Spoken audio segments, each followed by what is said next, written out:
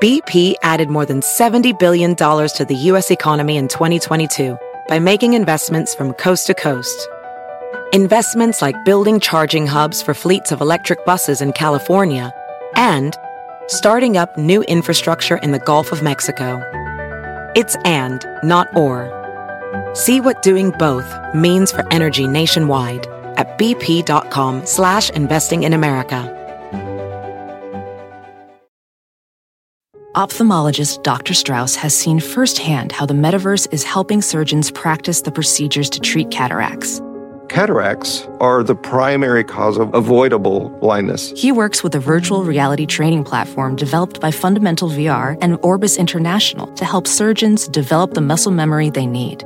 The result? More confident, capable surgeons. And even more importantly, patients who can see. Explore more stories like Dr. Strauss's at meta.com/metaverseimpact.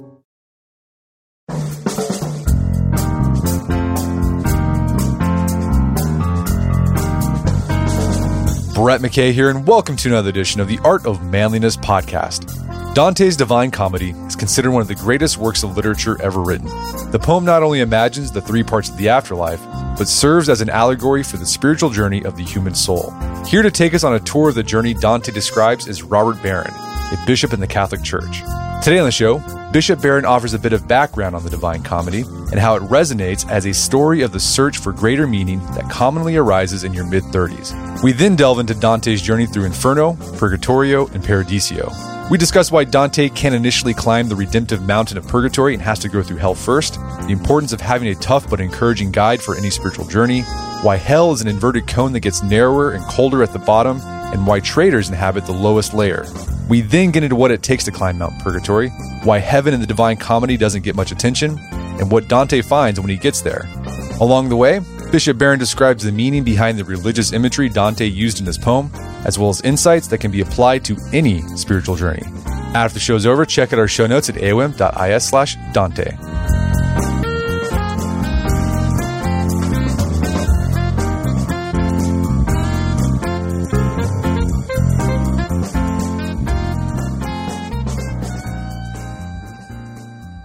All right, Bishop Robert Barron, welcome to the show.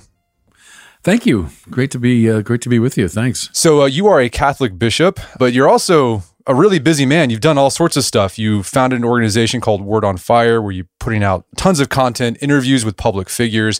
You did a documentary on Catholicism for PBS.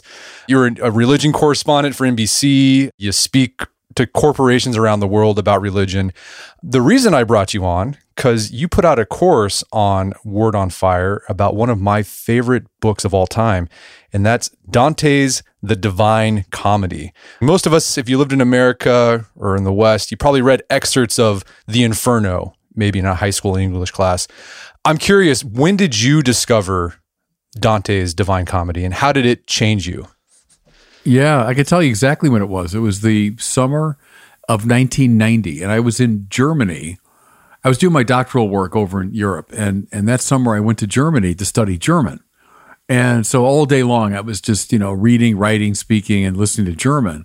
So I brought with me from Paris, where I lived, I think it was just the Inferno, just the volume 1 of Dante. I had never read Dante at that point. I thought, I'm just gonna read this. So after a long day of German study, I remember going back to it was like a little crummy college dorm room they had me living in. And I had this small paperback of the Inferno. And I started reading it, and it was, to me, at that point in my life, I don't know why exactly, but I read it like a novel. It was just so engaging, and the notes in the edition I had were so good that it just drew me into the narrative and everything. So I loved it from that moment. And then you're right in suggesting that it had a big impact on my life. I think almost every book I've written has some reference to Dante in it. Maybe not every talk I give, but a lot of them would have a reference to Dante. He's one of those people that, at the same time, a great literary master, obviously, but he's a spiritual master. And T.S. Eliot said, Western literature is basically divided between two people, Shakespeare and Dante. If that's true, that one of the two greatest writers in the Western tradition wrote basically about the Christian spiritual life. So I think that's rather extraordinary. And I found him to be indeed one of the great masters. So that's how I found him, and that's kind of, in general, what he's meant to me. Yeah, for me, I remember reading a bit of it in high school English, an excerpt. But then when I was around, I think I was like 35 years old, which is interesting because we'll talk about this because this has an important reference in the Inferno. I read the whole thing. And I remember just being like, this is great. I can't believe a medieval guy wrote this. And I'm constantly thinking about things. I'll have an experience in my life and like, that reminds me of something from Dante. Oh, absolutely. It's archetypal. And once you get into that story, you recognize yourself in it. And as you suggested there, it's for people going through a midlife crisis, and all of us do to some degree. Dante, in many ways, is the man to read. It's how to handle yourself during that time of crisis. I mean, what do you do? What don't you do? What's the right spiritual program or psychological program? Dante illumines all that. Well, let's talk a bit about Dante and his life, because I think it shapes, helps us understand what he was trying to do with the Divine Comedy. So tell us about Dante. When was he alive? What was his life like? Yeah. Well, he was born in 1265. So he's born kind of at the height of the High Middle Ages. So when he's born, Thomas Aquinas is writing, Bonaventure is writing, the great cathedrals are going up. So he's there at the height of the best of medieval culture. And I would put him in that mix. When people ask about the Middle Ages, I'll say, look at Chartres Cathedral, read the Summa of Aquinas, and read the Commedia of Dante, and you'll see what that culture was about. So he was kind of born into the best of that period. Born 1265 in Florence, and he's a Florentine in his bones. Some people are just identified with the city of their birth, and he was like that. He gets involved. He's an intellectual, obviously. He's trained in philosophy and poetry and so on. But he's also a practical man of politics. And he gets involved in the very rough and tumble politics of that time. Roughly speaking, the Italian city-states like Florence were kind of divided between pressure from the north, from the German emperor, and then from the south, the Pope. And they were siding with one or the other. And that's kind of where the politics broke. Well, Dante finds himself around midlife on the wrong side of one of these fights. And without going into every detail, he gets exiled from his hometown. And it just broke his heart into 1,000 pieces. He was a man of Florence, and to be told you can never come back practically destroyed him. And it's true, he never came back. He never returned home.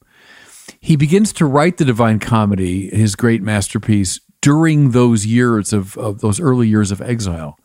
So it's a book written by an exile for people who often feel themselves in a kind of spiritual exile. Anyway, he wanders those latter decades of his life around different Italian cities. He dies in Ravenna, and that's where he's buried. There was a move to have his body brought back to Florence, and his people said, no. You rejected him in life, you won't get him in death. So he's still there. And I remember, this is maybe 10 years ago, we were filming in Ravenna, and we made a pilgrimage to Dante's grave, which I found very moving. So he died in, I believe it was 1321 or 23, one of the two. So early 14th century he died. And what's interesting, of course, is he's born 1265. So when he's 35, which would have been seen as midlife in the Middle Ages, that's the year 1300. And that's when the Divine Comedy is set.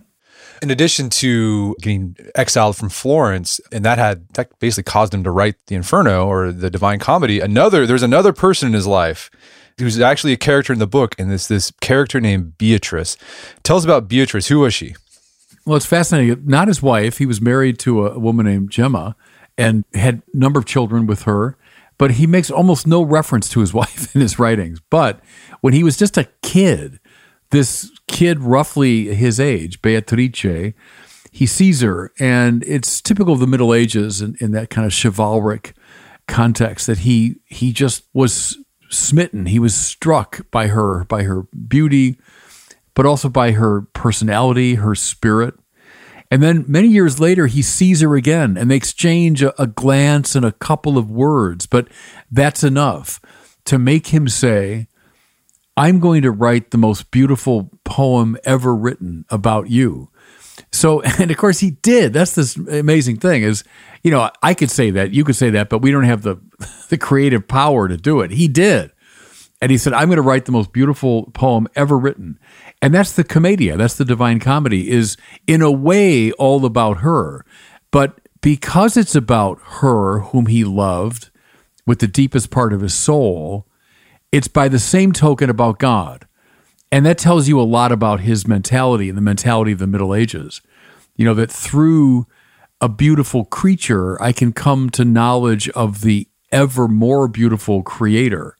So that's the role that Beatrice plays in the writing of it. She's also, as you say, a character in the poem, and that's a very interesting role she plays there. Yeah, this idea that romantic love can lead to love of God. I mean, that's a Platonic idea, right? Like that Socrates talks about in the Symposium, right? Erotic love can eventually lead you to loving the good.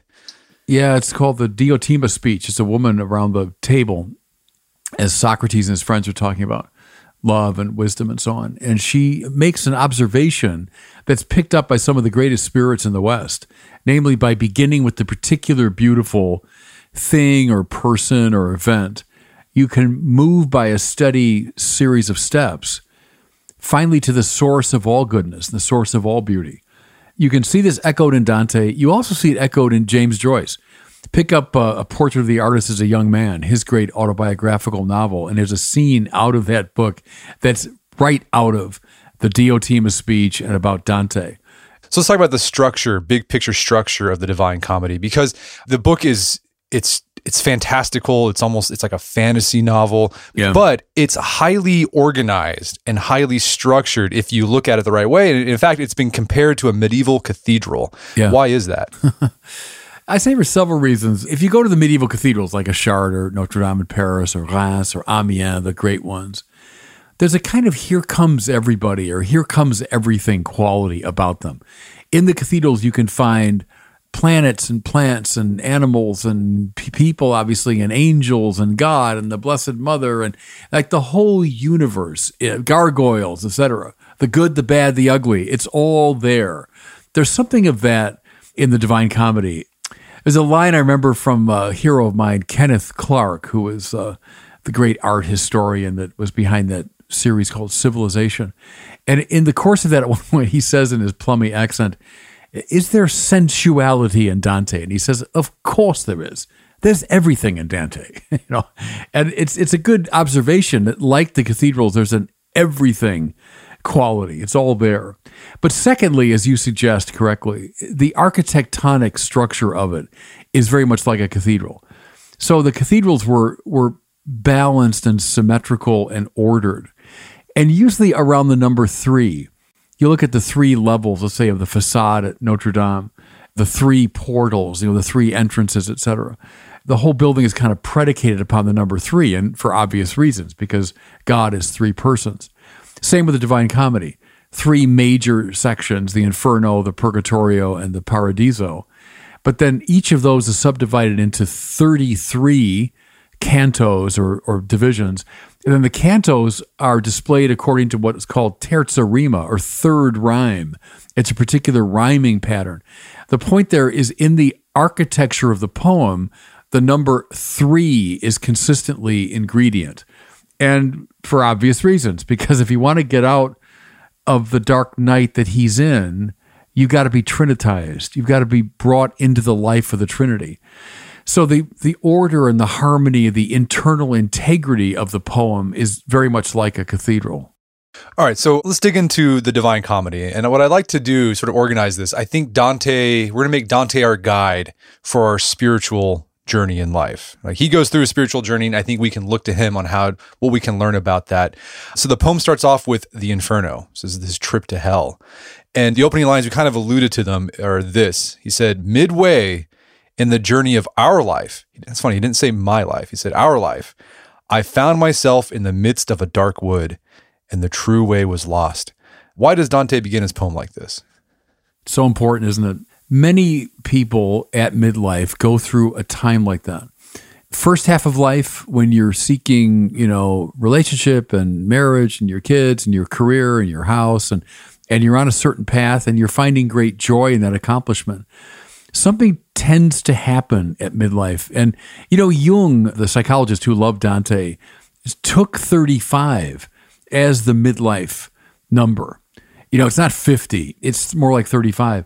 What often happens is the things that got you going in the first half of your life, the things that gave you joy and purpose, are suddenly kind of taken away from you. and you feel lost and arid and depressed. And what am I about? What am I supposed to do? So that's where the story begins, midway. And it's the journey of his life, because as I say, in the year 1300, he's 35. But by saying "our," you're right, he's trying to draw everybody into it. To say, my story, I do think, is your story too. So midway on our life's journey, we tend to find ourselves kind of lost. And I bet a lot of people listening to the two of us right now will identify with that. I found in my years doing pastoral ministry is very often people at that age, like 35 or so, would come with difficulties and problems and depressions. And do you remember, I just saw it recently, that old movie with Billy Crystal and Jack Palance, the City Slickers. Remember that? Right, yeah. They're out there and, Billy's going through a midlife crisis and Jack Palance is kind of his wisdom, like his Virgil figure. And at one point he goes, "How old are you?" And he said, I'm 38, I think he said. And he goes, yeah, they all come at the same time. And that's just old spiritual wisdom that often at that age, see what's happening is the first half of your life, you found success. And Dante did, had his family and his wife and his career and all that. But then see, we're not meant just for that. And so it's, you have to be sort of weaned off of the things that obsessed you in the first half of life to get now into a deeper place. But that's painful invariably. And that's how the story begins. And he talks about how he got lost was he fell asleep. And he says the true way was lost. So he's insinuating that he had the true way at one point, but he fell asleep and then he lost it. I think that, if I look at my own life, I just turned 40 not too long ago. And part of that, I read my old journals from like the first 20 years of my adulthood.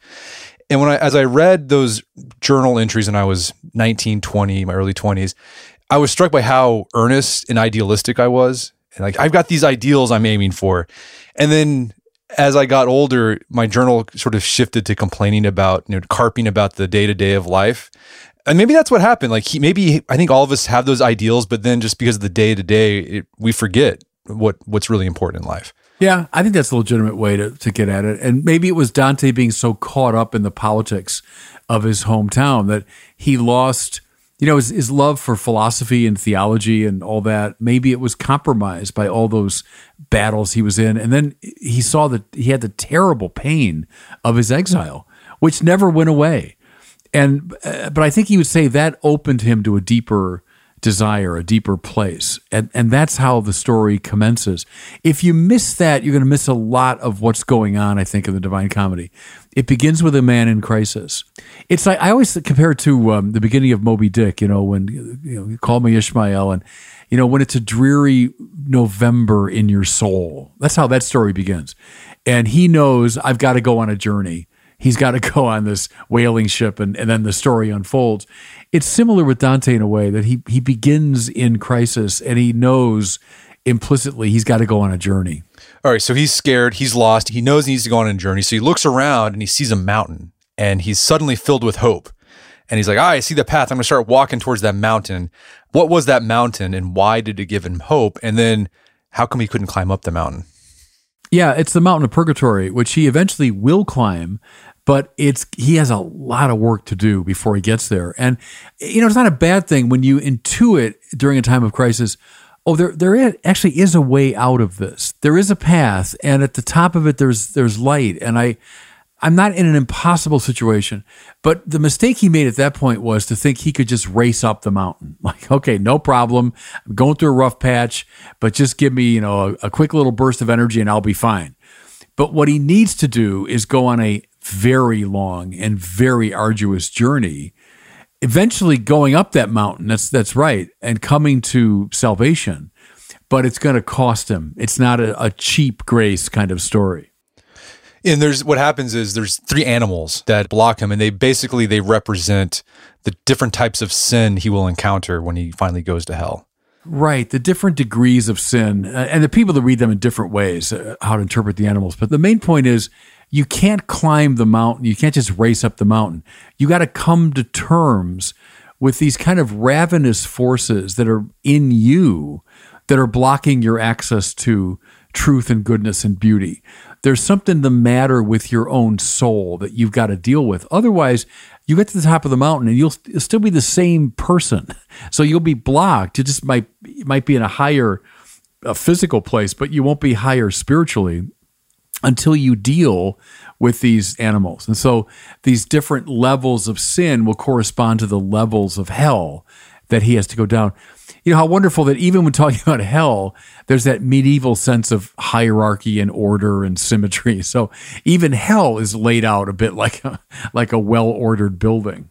Yeah, you make the point in your own ministry and working with counseling individuals that before they can make that change, they might have that inkling of hope, like, yeah, I need to do something, and there's something that'll help me.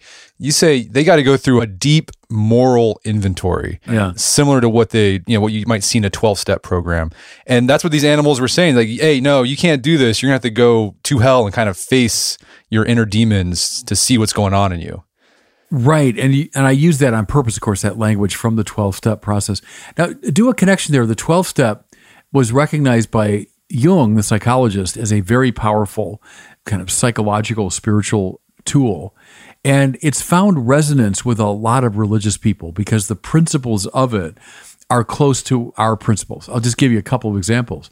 Someone's got to hit bottom, right? If you're addicted to sex or to drugs or to, whatever it is, you won't really make progress until you've hit bottom, until you say, okay, I know I'm lost.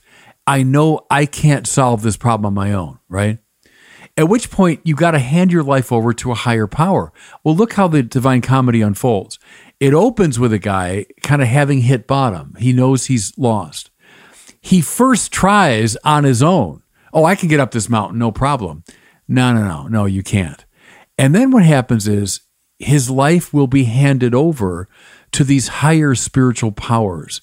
And only under their direction will he, now another term from the 12-step, be able to do a searching moral inventory, right? So someone that's going through AA or something, you have to do an inventory not only of the things that you've done to other people, ways that you're drinking or whatever has hurt other people, but you got to go deep down inside and look at the roots and sources of this dysfunction. Well, that's exactly what happens here. Hits bottom, turns his life over to a higher power, and then is walked through a searching moral inventory. So it's very much along the lines of the 12-step. And mind you, too, under the guidance of a mentor. So in the 12-step, you have a sponsor, right? You have an elder or someone that's been through the same journey. And so Dante has that, too. There's a tremendous resonance there. Yeah, it's interesting. Dante hits bottom, but then he learns to go up, he's going to have to just keep going down. He has to go down to go up. So he has to go to hell. And you mentioned he has a guide, his mentor. It's Virgil, which is a weird pick, right? For a Catholic Italian guy. His mentor through hell and purgatory is this pagan poet. Why Virgil? Well, there are several reasons. One is he's another self. When you're first getting going in this process, you need someone that has a kind of authority, over you. But at the same time, it's better to begin with someone kind of like you. Well, who is Dante but an Italian epic poet? Who is Virgil? An Italian epic poet. Virgil represents, in Dante's vision, human reason. So precisely as a pagan, he doesn't have the benefit of revelation. So he represents like what humanity can come up with on its own, a human reason. Now, this is a good Catholic instinct. He's writing at the same time as Thomas Aquinas, who said faith and reason, who used classical philosophy in his articulation of the Christian faith. So something very parallel is going on here, where Dante is using pagan wisdom to get him going in the spiritual process. And I find that as a Catholic, it's kind of wonderful, is use whatever works in a way. If someone comes to you and they've really been struggling in the spiritual order, the psychological order, well, okay, start with a philosopher, a psychologist, start with a wisdom figure from the world. Maybe that's better. The person can get that more easily. So that's what Virgil represents. He's like Dante, and he's human reason. And it leads him a long way. Virgil will lead him all the way down through hell and all the way up Mount Purgatory. It's only when he's ready for heaven that Virgil has to hand him off because human reason can't go that far. But I think, if people listening right now are going through a crisis, you got to find a mentor. You got to find a spiritual guide, and maybe begin with someone who's kind of like you. That's a lesson here. And also the thing about Virgil, he doesn't use kid gloves with Dante. He's constantly just berating him because Dante, he's going through hell. He's naturally terrified of what he's seeing. And Virgil's always telling like a stern. He reminds me like a stern football coach. Yeah, buck up. You got to be brave, man, and don't hide your eyes. You got to look at what's going on here. So you're 40. So I'm a bit older than you are. When we were going through school, so I was coming of age in the Catholic Church right after Vatican II. So 60s into the 70s. Everything was kind of soft in those days. We were emphasizing, the love of God, the mercy of God, forgiveness, and get up and you'll be okay. But there was something weird about that, because if you look at the great spiritual tradition from the very beginning to right through, it's marked by these tough people. Spiritual direction is not like a little soft, here's a pillow and relax. On the contrary, a real spiritual direction is tough work, because it involves precisely this coming to terms with what's negative in you. And you do need a football coach.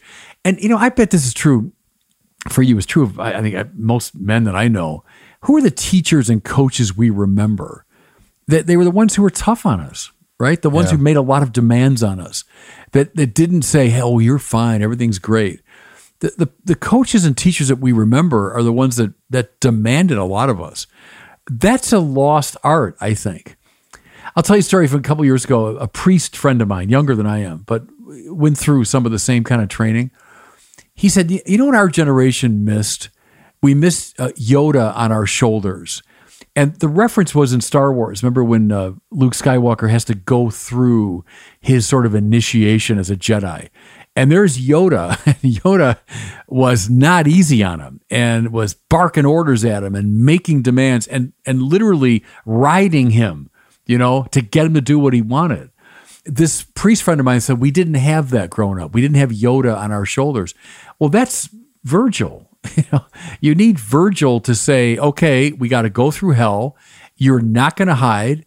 If you start swooning on me, pal, you better wake up, So I think that's a much, much needed thing today. We're going to take a quick break for a word from our sponsors. Wedding season is coming up, and if you are preparing for the big day, I know wedding planning can be really intimidating, but finding the perfect suit shouldn't be.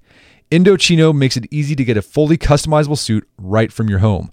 Don't just wear any suit on your big day, wear a custom made-to-measure suit.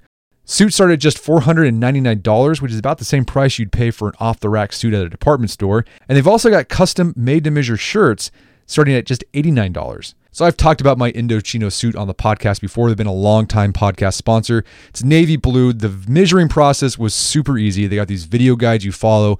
You'll need another set of hands to help you out with that. But the really fun part is customizing it. Got to customize how I wanted the lapels on the jacket, the pockets, the lining. I went no pleats on the pants on this suit. A lot of fun. And then in a few weeks, you have a made-to-measure custom suit sent directly to your door. When planning your wedding, get a suit as unique as you with Indochino. Go to Indochino.com and use code manliness to get 10% off any purchase of $399 or more. That's INDOCHINO.com, promo code manliness. All right, if you have a family, then you need to get term life insurance to protect them. It's one of the smartest financial decisions you can make, and the start of the new year is the perfect time to get it done so you can focus on whatever else the year has in store for you. Fabric by Gerber Life was designed by parents for parents to help you get a high-quality, surprisingly affordable term life insurance policy in less than 10 minutes. Fabric has flexible policies that fit your family and your budget, with quality policies like $1 million in coverage for less than $1 a day. There's no risk to apply. They have a 30-day money-back guarantee, and you can cancel at any time. I remember when I was a new dad, I had a lot of thoughts going through my head. One of them was, how can I take care of my family when I'm gone if something happens to me? Well, so one of the first things I did, I got term life insurance, one of the best decisions I made. Join the thousands of parents who trust Fabric to protect their family. Apply today in just minutes at meetfabric.com/manliness. That's meetfabric.com/manliness. MEET fabric.com/manliness. Policies issued by Western Southern Life Assurance Company, not available in certain states. Prices subject to underwriting and health questions. Daylight saving time is starting up again. The goal of this is to give us more daylight from March through November. By setting our clocks forward, it may feel like there are more hours in the day, but if you're hiring, it doesn't necessarily help you find qualified candidates for your roles any sooner. There is only one way to do that: ZipRecruiter. And right now you can try it for free at ZipRecruiter.com/manliness. ZipRecruiter works around the clock to help you find qualified candidates. Once you post your job on ZipRecruiter, they send it to 100 plus job sites so you can reach more of the right people. ZipRecruiter's smart technology also quickly scans thousands of resumes to identify people whose skills and experience match your job. Spring forward with a new hiring partner, ZipRecruiter, and find top talent sooner. See why 4 out of 5 employers who post a job on ZipRecruiter get a quality candidate within the first day. Just go to this exclusive web address to try ZipRecruiter for free. ZipRecruiter.com/manliness. Once again, that's ZipRecruiter.com/manliness. ZipRecruiter, the smartest way to hire. Picture that thing you've always wanted to learn. All right, you got that in your head? Now picture learning it from the person who's literally the best at it in the world. That's what you get with Masterclass. This year, learn from the best to become your best with Masterclass. Masterclass offers over 180 world-class instructors, and many of these instructors are former AOM podcast guests. You can learn negotiation from Chris Voss, leadership skills from Jocko Willink, how to master your habits with James Clear. Plus, every new membership comes with a 30-day money-back guarantee, so there's no risk. So recently I went through the masterclass on negotiation with Chris Voss. A lot of useful information in there. Talked about the value of knowing in negotiation, how to use your body language and speech patterns to get your best out of a negotiation. Very well done. I really enjoyed it and got a lot out of it.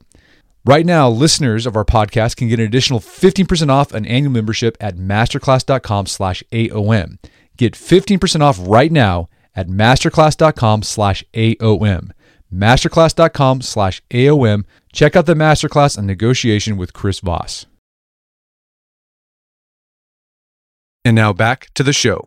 So transformation requires courage, and it requires just being open, like seeing things as they really are. And that takes courage to do that. Yeah. Let's talk about the topography of hell. So they start making their way down hell. It's described as this, an inverted cone. So it starts out wide, and as you get deeper and deeper in hell, it gets narrower and narrower. What does that represent? He's so good. I mean, he's such a great poet. And so all those are symbolic values. So see, in Aquinas and the great medieval figures, the soul is meant for expansion. The soul is meant for union with God. It's meant to go out from itself, first to the beauties and goodnesses of the world, but then ultimately is to fly into the fullness of goodness that God is. So it's like wings, it's flight, it's mobility, it's spaciousness. So hell is the opposite of that. St. Augustine described sin as being curvatus in se, which means caved in on oneself, which always struck me as a really good definition. Those times in life when you're so self-absorbed and self-preoccupied, self-pitying, that you want to kind of retreat into the recesses of your own self. Well, that's hell. So as hell gets lower and lower, it gets narrower and narrower. So that's the small space of the fallen soul. But Dante's got to go down all the way to find the source of that narrowing in him. Of course, the other thing, so the narrowness of hell is also the cold of hell. And that's a marvelous intuition of Dante's, because we always associate hell with heat, with fire. He doesn't. It's the opposite. The deeper you get, the colder it gets. Much better symbol, I think, because sin is a cold state of affairs. And I make the world around me colder when I'm in sin. Cold causes me to kind of, grasp at my own sides to warm myself up. It narrows and constricts me. So it corresponds to the narrowing of the physical space of hell. And I think, to me, that's always been a marvelous symbol, not fire, but ice. No, I think that's a great representation and a great description, because I've known in my own life when I'm in those periods where, I'm self-absorbed and I don't feel good. and you feel cold. And I think we've all can relate to that. And what's interesting too, as Dante's going down hell, he's talking to the souls in hell. And what's interesting, the impression that I got is that they all continue to be self-absorbed. Like they're just still talking about, whatever happened to them in life, or they just talk about, well, the reason I'm here is because God put me here, or it's my parents, or just because the time I was born. Again, it's that self-absorption is still going on there. Well, and look at, if you're dealing pastorally with people like going through a 12-step type process, that's often what you got to overcome. Is maybe before someone's hit bottom, they're playing all those games all the time of, oh no, this is not really my problem. If someone else did this to me, and it's because of that, and I have these old resentments, and if only things were different, then I would feel better about myself. And you have to get beyond that. And everyone in hell is reflecting everybody else, but in this very negative way. They're reinforcing their own constriction and coldness and negativity. It'll be the opposite, of course, in heaven, when everyone reflects everyone else in a positive way. We're in a beautiful world. You and I would be enhancing each other. As I would appreciate your goodness, you'd appreciate my goodness, and we wouldn't be in a rivalry, but we'd be in a relationship of kind of mutual enhancement. Well, hell is the opposite. Where there's and the thing is, we all live in hell in the measure that we're sinners. We know what that's like. When I find myself in this cold, narrow space, full of self-pity, blaming others, making the world around me colder, filling other people with resentment. I mean, I know what that's like. And Dante expresses that in his very fine poetry. What's interesting about Dante too, and the way he depicted hell, the bottom layer of hell, like the closest to Satan, that's where the fraudsters go, right? It's not the murderers, it's not the people who do violence, it's people who lie and people who commit fraud, who are traitors. What's going on there? Why did Dante think that was worse than killing somebody? For a very simple reason, because it's more spiritually pure. So like sins of lust and when your passions get the better of you, they're sins, don't get me wrong. Dante sees them as very serious things, but he also can find room in his heart to forgive, when someone's passions or bodily passions get the better of them. But see, when you've betrayed a friend, well, that's not just your bodily passion getting the better of you. That's a very coldly calculating move that participates much more in the soul than it does in the body, if that makes sense. Someone who's caught in some kind of, let's say, a sexual addiction, a lot of that is the body or the desires of the body kind of run amok. He's much more sympathetic with that than he is with the cold-blooded, calculating traitor. And that's why I think quite rightly he puts them at a lower place in hell. If you look at the deadly sins, and we'll get there when we get to purgatory, but probably most people today, you mentioned sin or vice, they would think right away of sexual sin. Well, Dante reverses that. Sexual sin for him is the least of the deadly sins, where, of course, pride is the most serious.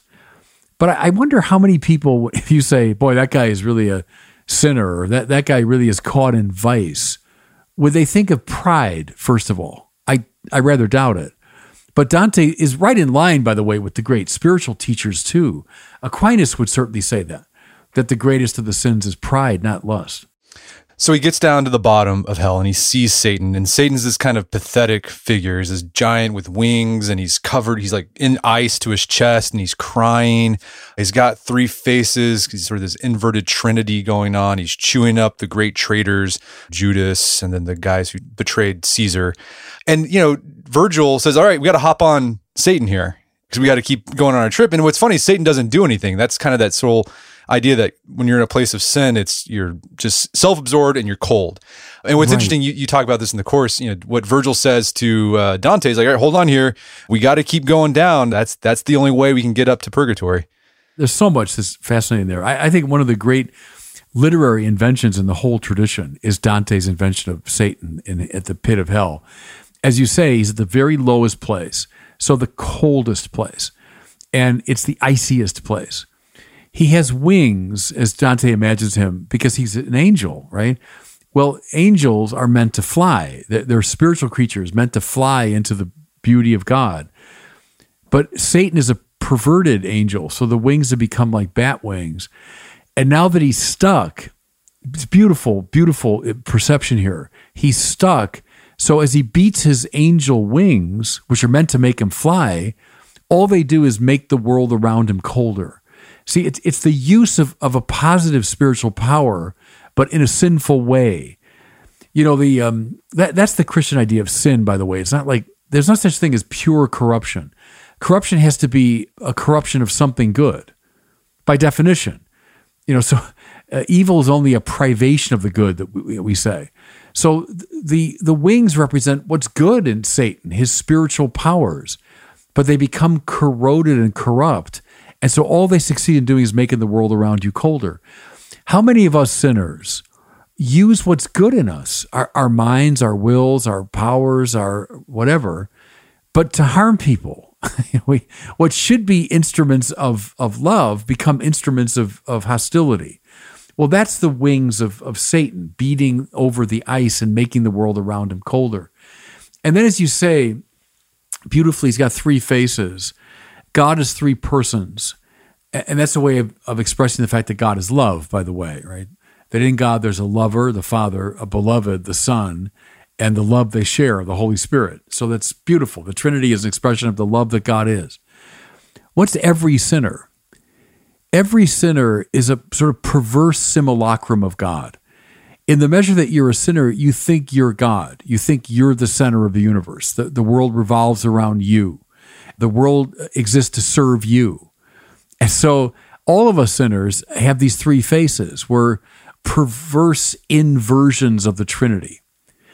And then, as you also suggest, he's chewing in each of his mouths on a sinner. In Dante's mind, the three greatest traitors, Judas, who betrayed Jesus, and then Brutus and Cassius, who betrayed Caesar. So there's our thing, too, about that's the most refined kind of sin, betrayal. But he chews on them without devouring them. And then he weeps from all six eyes.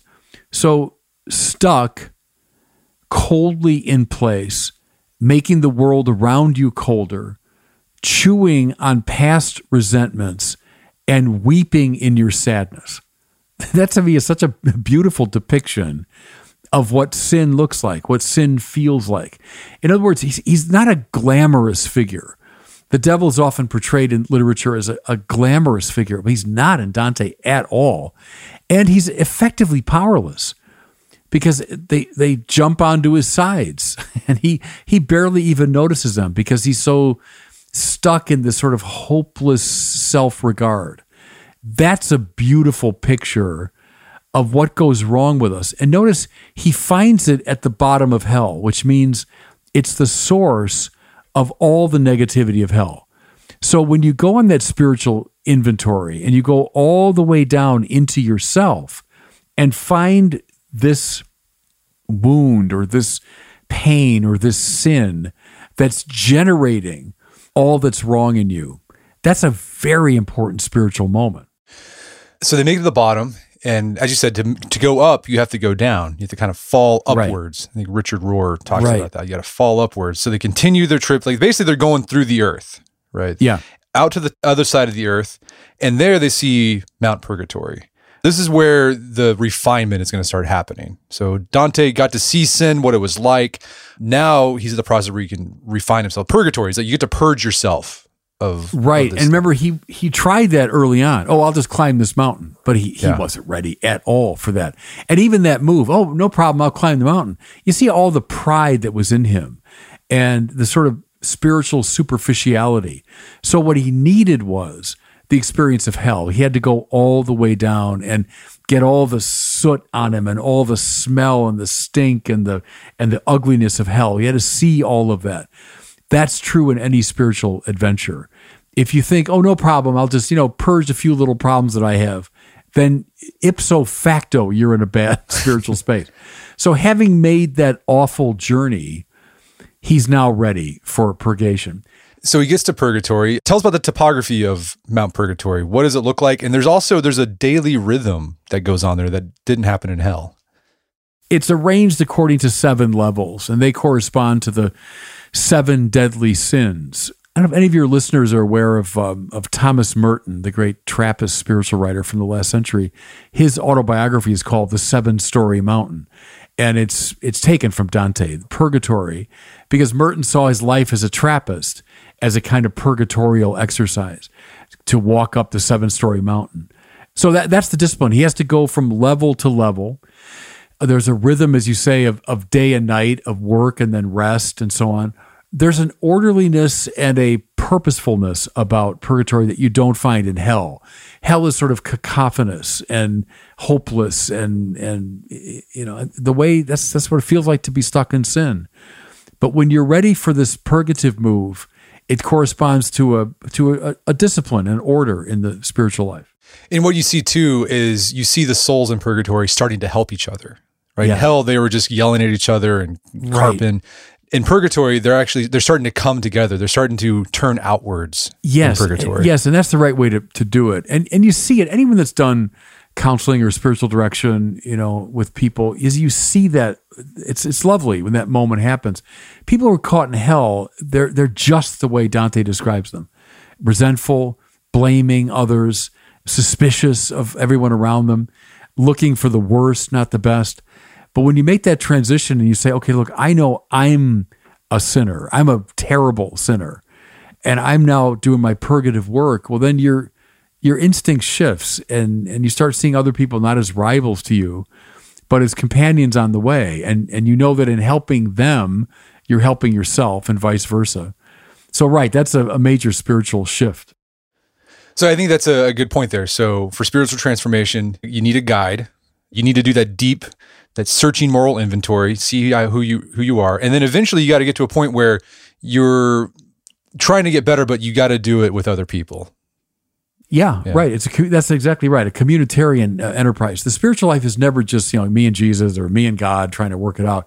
God wants to draw us into a family. So the church, I'm speaking as a Catholic, the church is essential to the spiritual progress. It happens with other members of the mystical body. And that's a beautiful dimension of it. And mind you, Virgil's still guiding him at this point. So he's not handed him off yet. It's still human reason. And that's the interesting thing. So there's always someone who's maybe outside the formal church, but they're trying to follow this program. Okay, you can do a lot under the guidance of human wisdom. So in purgatory, people are working together like, hey, you got this. We can make this happen. You're doing a great job. What does the purgation process look like? I mean, how do they get rid of their sins? It's usually by a process that Jung referred to as enantiodromia, which is kind of, or St. Ignatius would call the agere contra. You act against. So pride, which is the elevation of the self, the lifting up. The prideful people have to walk around under the weight of terrible boulders. So their self-elevation is met by a self-denigration. Let's see, the envious, people that kept looking around, at other people and how they're doing, their eyes are sewn shut the way a falcon's eyes would have been sewn shut in the Middle Ages. So in every case, and then the gluttonous, of course, are deprived of food. The slothful have to get up and run. So on every level, it's the opposite of your problem. And now that's a very deep spiritual intuition too, though. It's simple, but very profound. It's like, okay, what's your problem? What's your poison? You got to agere contra. You have to act against whatever that is. Still very wise advice. And as the souls go up the mountain and sort of start taking off their sin, purging themselves of their sins, they get lighter. That's another thing Dante notices. They get lighter and lighter, and it's the opposite from of hell, where it's inward and heavy and cold.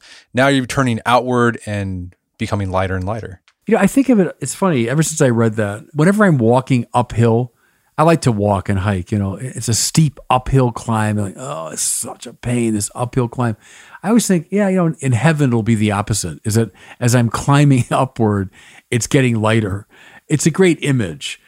The lightness of being means I'm not weighed down by my ego. I don't have that monkey on my back anymore. That's what weighs you down, is you're preoccupied with, how am I doing? How do I appear? Am I successful? Do they like me? And all of that is just a weight on my back.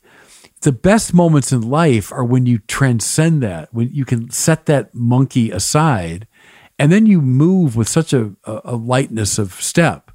Well, that's the idea now, is as you're getting rid of your sins, Like, what if you really could get through a day without pride? That you never once thought about, do they like me? Am I doing better than that guy? Why does he have something I don't have? What if I could set all of that aside? The lightness of being is what we all really want, but we're burdened by all 7 of the deadly sins. Yeah, I can really.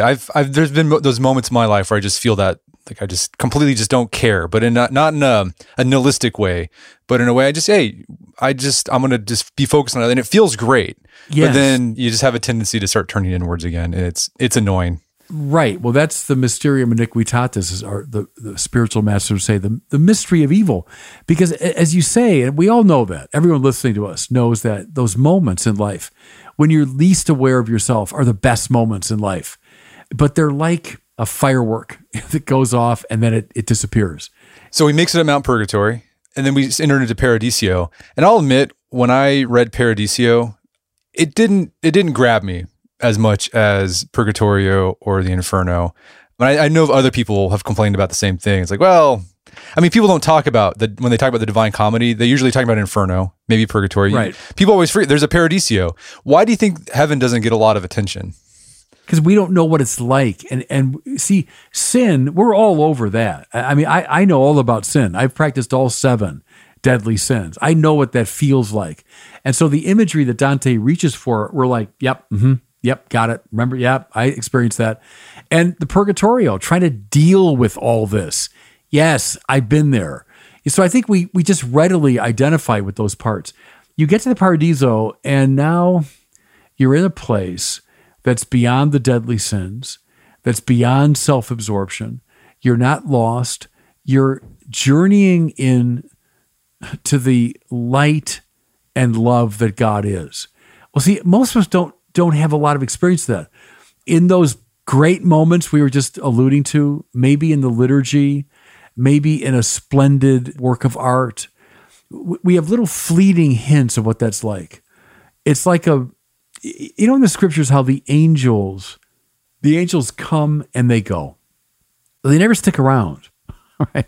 There's no example in the scripture where the angels came and then they moved in next door and they were there for, a few months. I got to know them.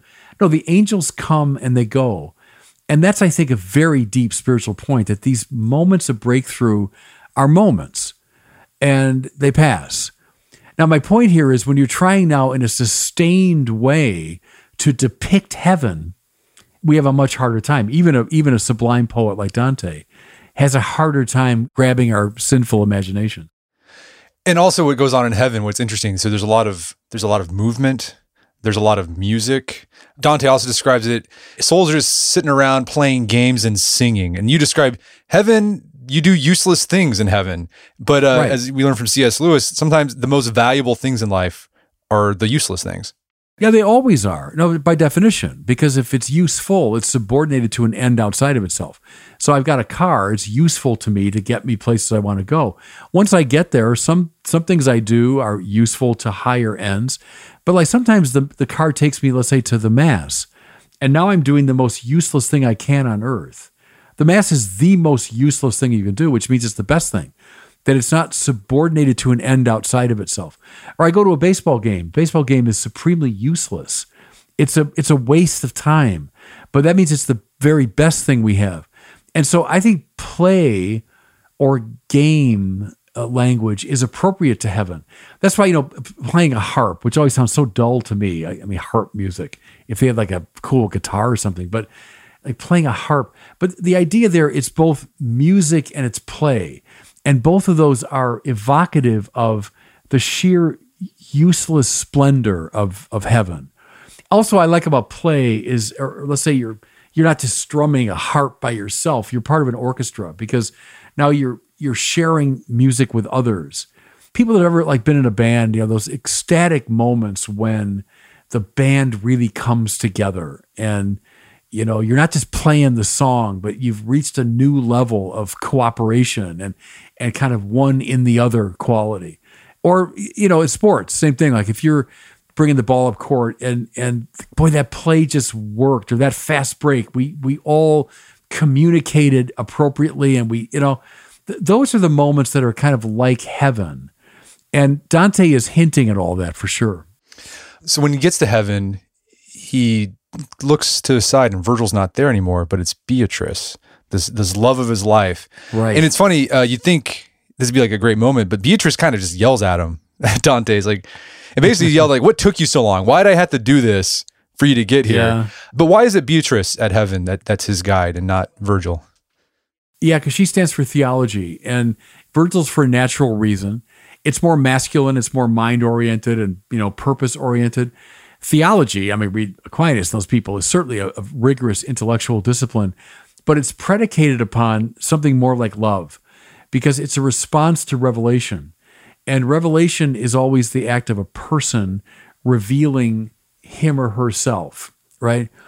Stay with that image for a bit. I mean, I could learn a little bit about you by looking you up on Google, and I could read about you, and I'm learning, a little tiny bit in our conversation today. But if you and I went on to become friends and so on, and then at a certain point, maybe deep into our companionship, you decided to reveal something about yourself that I would never have known otherwise, right?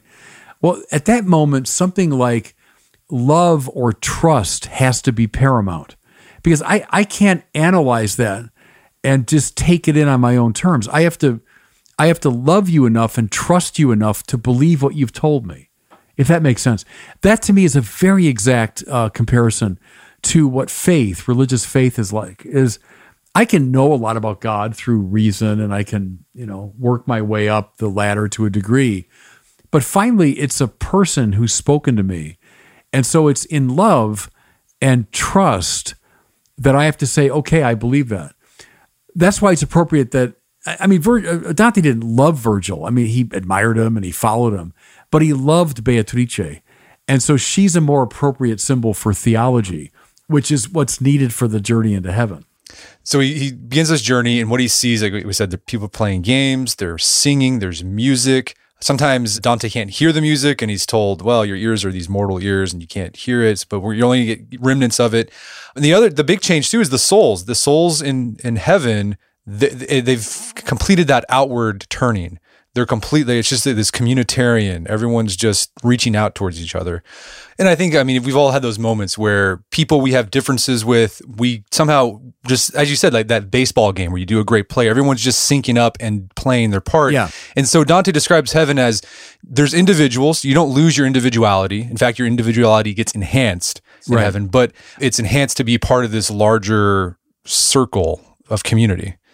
Yeah, and it's a circle of community that includes not just human beings, but the angels too. And there's that Gothic cathedral quality, that the cathedrals have human figures in them, to be sure, and natural realities like plants and animals, but they also have angels. They have these beings that exist at a higher pitch of existence and who are loving and knowing at a higher pitch. And heaven shows our communion, yes, even with them, even with the angels. How come we can't hear the angels? Where you can say, well, in our sin, we're just not tuned in. We're not attuned to that level of reality. So he makes it to the top layer of heaven, and a new guide takes Beatrice's place, and it's St. Bernard. Why did St. Bernard become Dante's guide to the utmost reaches of heaven? Because he was a mystic. Bernard was an extraordinary figure, died early 12th century. Fascinating figure, intellectual to be sure, a religious founder. But what he's best known for is his mysticism. And when I say mysticism, I mean that sense of union with God that has become visceral and direct and experiential. So the philosopher can know something about God based on human reason. The theologian can know at a higher level based on love and trust and revelation. The mystic is someone who's been invited to the table and is eating at the banquet. A mystic is someone who's kind of beyond philosophy, beyond theology, beyond language and conceptuality, and has reached the highest pitch of perception.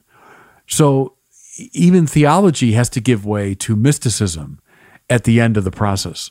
And he's the one that ushers him into, Dante gets to see the face of God, basically, the beatific vision. Is that what it's called? Yeah, it's a lovely description, the visio beatifica. So vision. A lot of the Divine Comedy is about vision. Coming to see. well, what's the culminating point of all of human experience would be this visio beatifica, the vision that finally makes us happy. Beatus just means happy. What's the happy vision? It's the vision of God, because God is the supreme good. And all the goods that we experience are reflections of that supreme good, participations in it. So at the end of all of our striving, when we let go of our reason, we let go even of theology, we come to a vision that's only a gift of God, and that's what Dante receives at the end of this long journey. Well, Bishop Barron, this has been a great conversation. Where can people go to learn more about your work? Well, go to wordonfire.org, all one word, wordonfire.org, and you can find lots of sermons and books and articles and podcasts and lots of things. Fantastic. Well, Bishop Robert Barron, thanks for your time. It's been a pleasure. God bless you. Thanks for having me today. My guest today is Bishop Robert Barron. He's the founder of Word on Fire. You can find out more information about that at wordonfire.org. Also, check out our show notes at aom.is/Dante, where you can find links to resources where you delve deeper into this topic.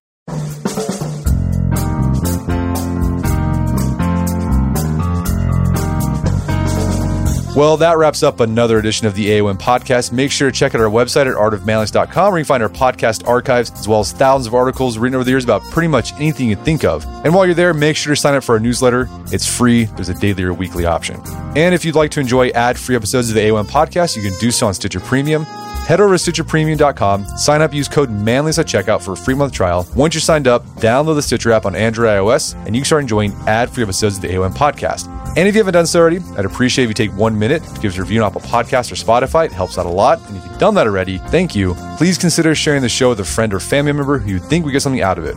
As always, thank you for the continued support. Until next time, it's Brett McKay, reminding you to not listen to the AOM podcast, but put what you've heard into action.